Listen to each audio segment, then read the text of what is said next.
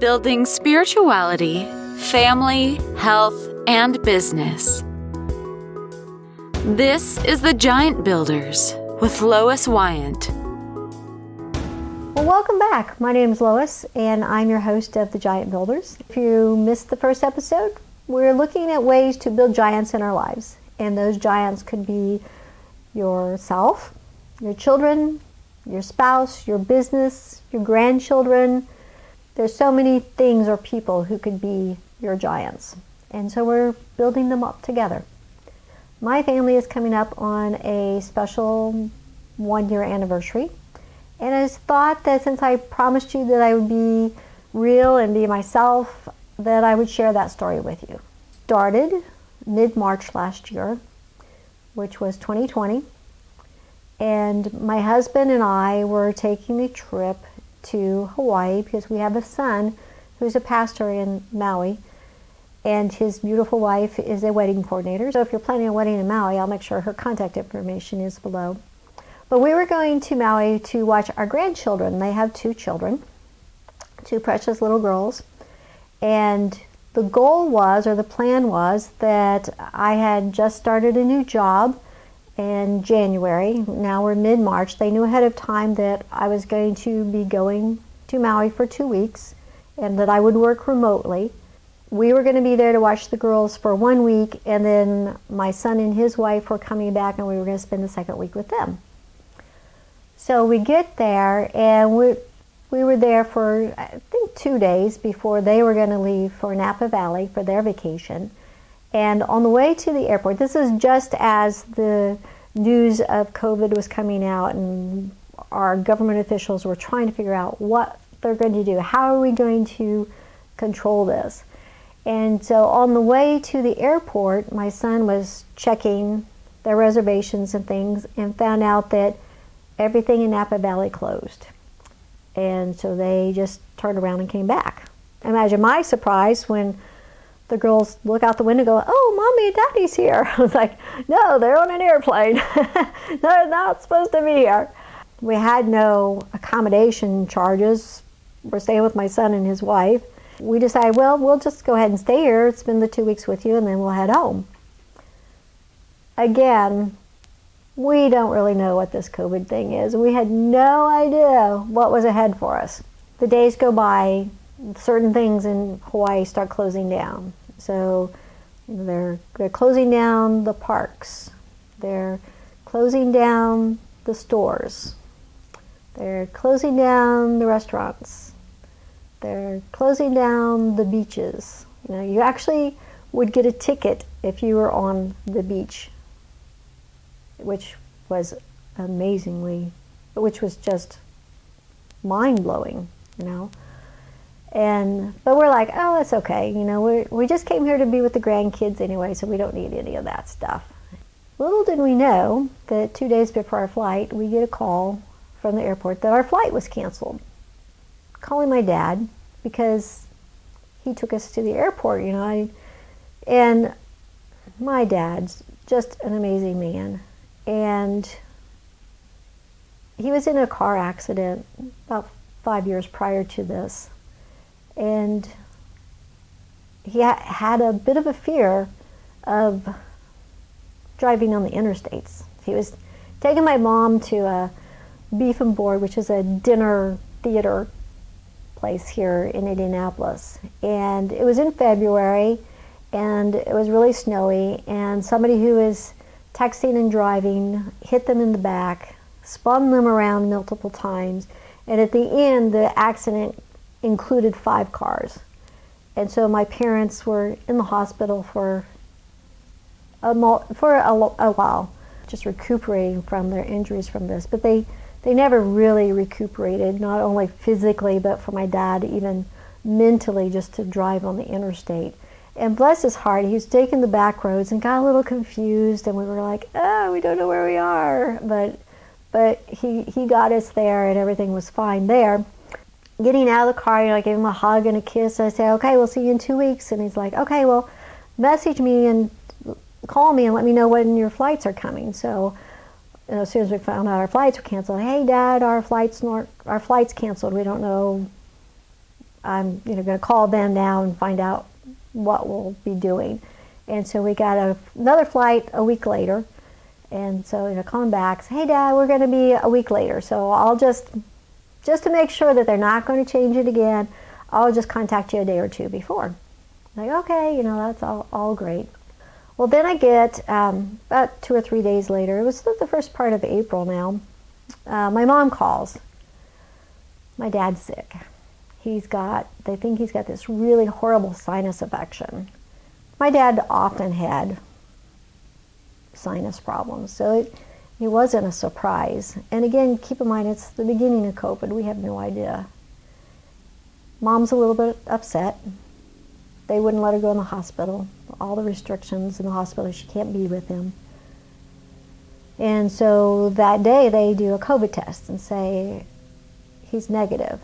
And so we're all cheering, yay, it's a sinus infection. I mean, imagine being happy that your dad has to be hospitalized because his sinus infection is so bad.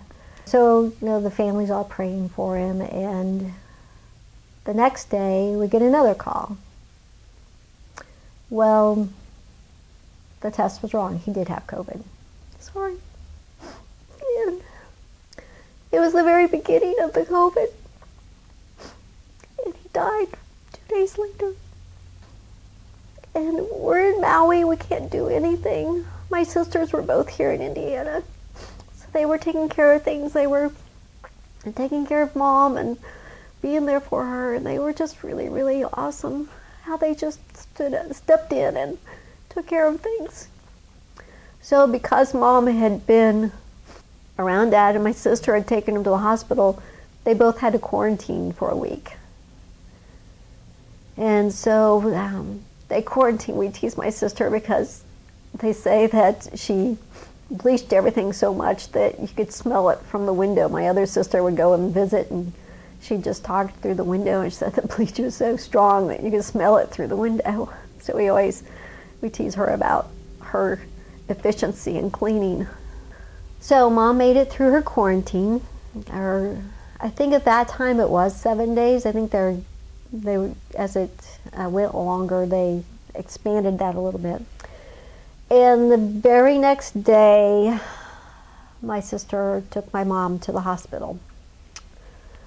She also had COVID. It was so hard. So my mom was in intensive care. They put her in a coma and put a tube down her throat. We couldn't see her. We couldn't visit her. The nurses weren't sure how to do Zoom calls or anything like that. They actually tried to do a Zoom call when they took my dad off life support, and it didn't go well. They contacted my sister, who at this point was signing all the papers and everything, and they told her there was this new medication they wanted to test on Mom.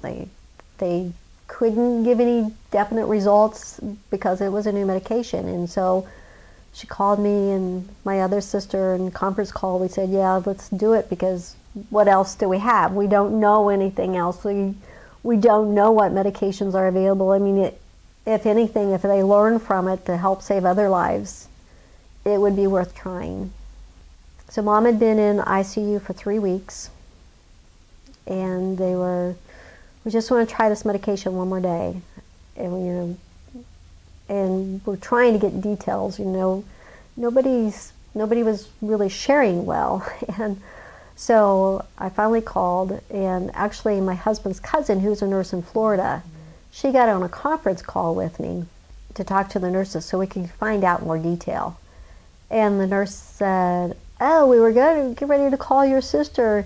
Your mom's awake. And so keep in mind, I'm at my son's house, and I was in the back porch. And I literally dropped the phone and just collapsed on the ground and just started crying. And my son and my daughter-in-law saw me fall down, and they came out running because they just, in their minds, they knew that my mom had died. And I was so happy that I couldn't even talk to the nurse on the phone or to my family. that Mom survived this horrible disease. So you might have noticed that I said Mom was in the hospital for 3 weeks. Well, obviously, our flight canceled again. And actually, it canceled 5 times. We were in Maui almost 3 months for our 2-week trip. Kind of felt like I was on Gilligan's Island. Hey, there's no way off this island. But as you look back now, we see how much of a blessing it was that, I just feel like God had his hands around the whole situation. And what a blessing it was that, we were in Maui with one of our children. It was hard to go through all of this, but to think of going through all of this alone, or just Jim and I at home and not being around any family, would have been so much harder. So we see where God helped us to be with at least one of our sons. So I now can see where God just really put that all in place. Mom was in intensive care yet for another 4 days, and then she was moved to a rehab center. The timing was really well there again, because we actually made it home 3 days before she was able to leave the rehab center. Now, going back to all else that happened in Maui, most people know that Maui depends mostly on tourism, and that was all closed down for months. It was closed down. No, you could not get into Hawaii. With 80% of the population working in the tourism industry, it left a lot of people in a dire situation. And so I see where God had us specifically with that son in Maui and not with one of our other sons, because my son's church stepped up and started a food drive. So they made contact with different people to gather food for people, and in the beginning they were handing out like 200 and some boxes, and by the end they were handing out 600 some boxes of food to try to help families get through each week. My blessed, lovely daughter-in-law was one of the people in charge of getting the food. And one breakfast she was just stressed out because there wasn't enough money. She just wanted some protein in the boxes for the families, just a chicken or some kind of protein for each family, and there wasn't enough money for the protein. And so her and Josh were talking at breakfast, and my little granddaughter Rosalie, who was 3 years old at the time, Taryn had asked her to color little square pictures, kind of Sunday school pictures, like Jesus interacting with people, and just to color those, and they were dropping those into the boxes, and just with a little note saying Jesus loves you. She just looked up at her mom and said, "Mommy, do you think people will pay money for my drawings?" Taryn and Josh both have very entrepreneurial type of mindsets. And Taryn was like, "Oh, that's a wonderful idea." And so she immediately set up little Rosalie's, little play easel and a paper, and had Rosie drawing the picture, and took a picture and posted on Facebook and said, "Rosie wants to help us collect money for the food drive. So she's going to be doing drawings, and you can order your drawing just $10 a piece." And it was a donation link to it, so they could go to the donation link, make their donation, and then message Taryn what kind of picture they want, what they wanted a picture of. Rosie was so excited. Just like, the first order came like within 15 minutes. It was so fast. It was posted on Facebook and social media, and one of Taryn's friends immediately responded like, "Oh, we're going to order a picture, and I would like to have a dolphin in the water," or just all these precious little things. "I would like to have a rainbow." Rosie likes rainbows because they get a lot of rainbows in Maui. And so it was just really precious how Rosalie, just a little 3-year-old with her own mindset, came up with this idea. It was just so amazing. I mean, it was so God. Rosie was getting into it, and while Josh and Taryn were away, gathering food and making connections to get more food for the food drive, my husband and I were watching the two girls, and Rosie came up to me one time. She goes, "Gigi, show me how to draw a turtle." And I'm like, because keep in mind, I'm working remotely, so I'm trying to make sure I get my work in.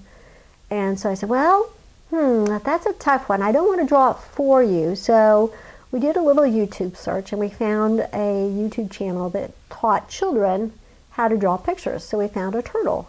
And so the first couple times I would show her the video, and she'd be there with her little paper, and I'd play a little bit of the video, and then I'd pause it, and I'd say, okay, now did you see how he drew that? He did it right around there, yeah.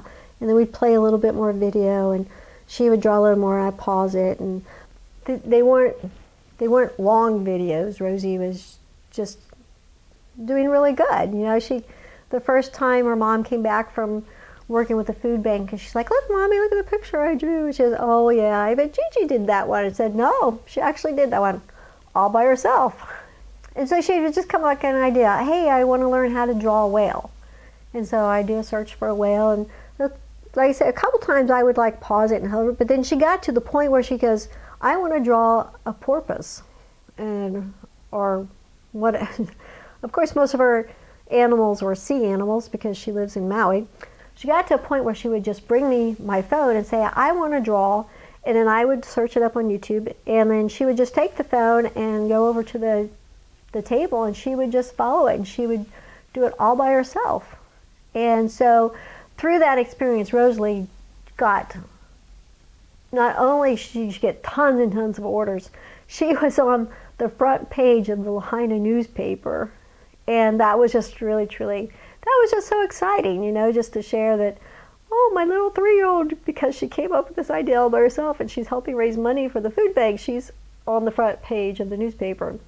And along with that, Taryn wrote a little story about her and her adventure.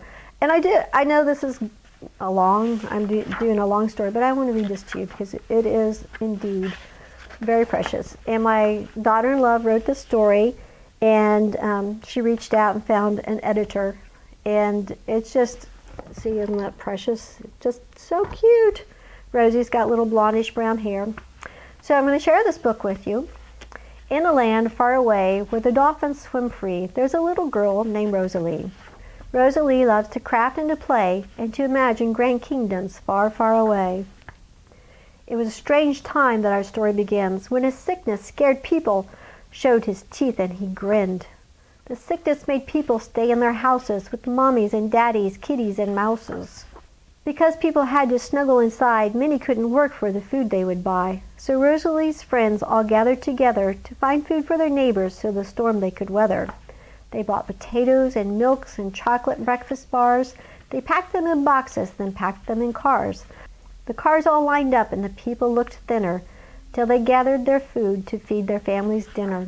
Rosalie's friends helped out all the time. They spent all their money, but they couldn't feed the whole line. There were so many people in such great need of foods and supplies, so many mouths to feed. And so Rosalie thought about how she could help, then an idea, and called out with a yelp. What if I sold my drawings for money? Then could we feed people bread, eggs, and honey? A brilliant idea, amazing, the best. Her mommy and daddy got up and got dressed and pulled out the paper, the crowns, and the easel. Rosalie started drawing to feed all the people. In a short while, the orders came in. Rosalie drew pictures with a wide, friendly grin. She drew big elephants and piggies that snored. She drew pretty rainbows and the soft ocean shore. She drew people and families and kitties and views. She may have even drawn someone just like you. Over 1,000 families she was able to feed in this time of scary sickness, in this time of great need. And Rosalie did it despite her sweet youth. She changed people's lives. What a beautiful truth. So let this remind you, if you're old and you're tall, or you're loud or you're quiet, or you're young and quite small, you got what it takes to change this great world and make it even better no matter what's unfurled. Rosalie was 3 years old when the coronavirus began having a worldwide impact. She lives in Lahaina, Maui with her family. The unemployment rate in Lahaina, Maui, was the highest in the state of Hawaii and one of the highest in the country. For the duration of the pandemic, in partnership with Lahaina Baptist Church, Rosalie became involved with Lahaina Food Distribution, which spent months feeding over 600 families each week beginning in March of 2020. Rosalie raised enough money to feed over 1,000 families with her philanthropy drawings for donations. A portion of the profits from her story, You've Got What It Takes, will go towards the continued causes until the need is met. And there's my little precious Rosalie.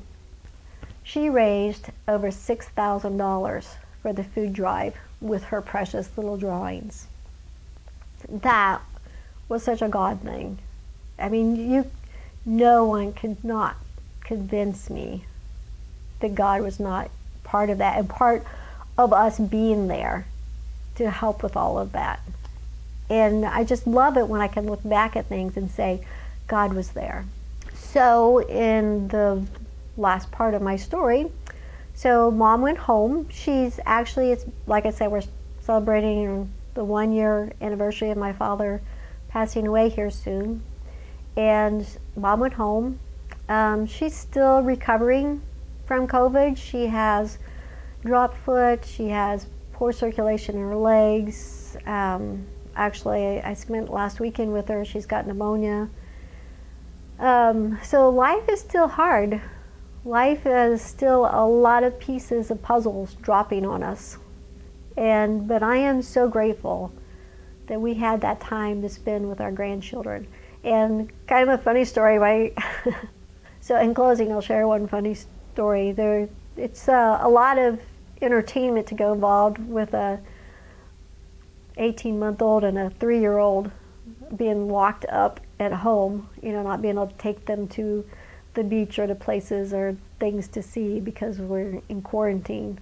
And so we did puppet shows, and we played house, and we played imagination games, and we built camping tents, blanket tents, and we did so many things. But I think my husband will kill me for sharing the story, but one of the funny things is that our precious little 18-month-old granddaughter sitting at breakfast, and her mom's there, helping her, giving her food and such, and little Karis looked up at her mama and said, "Pull my finger."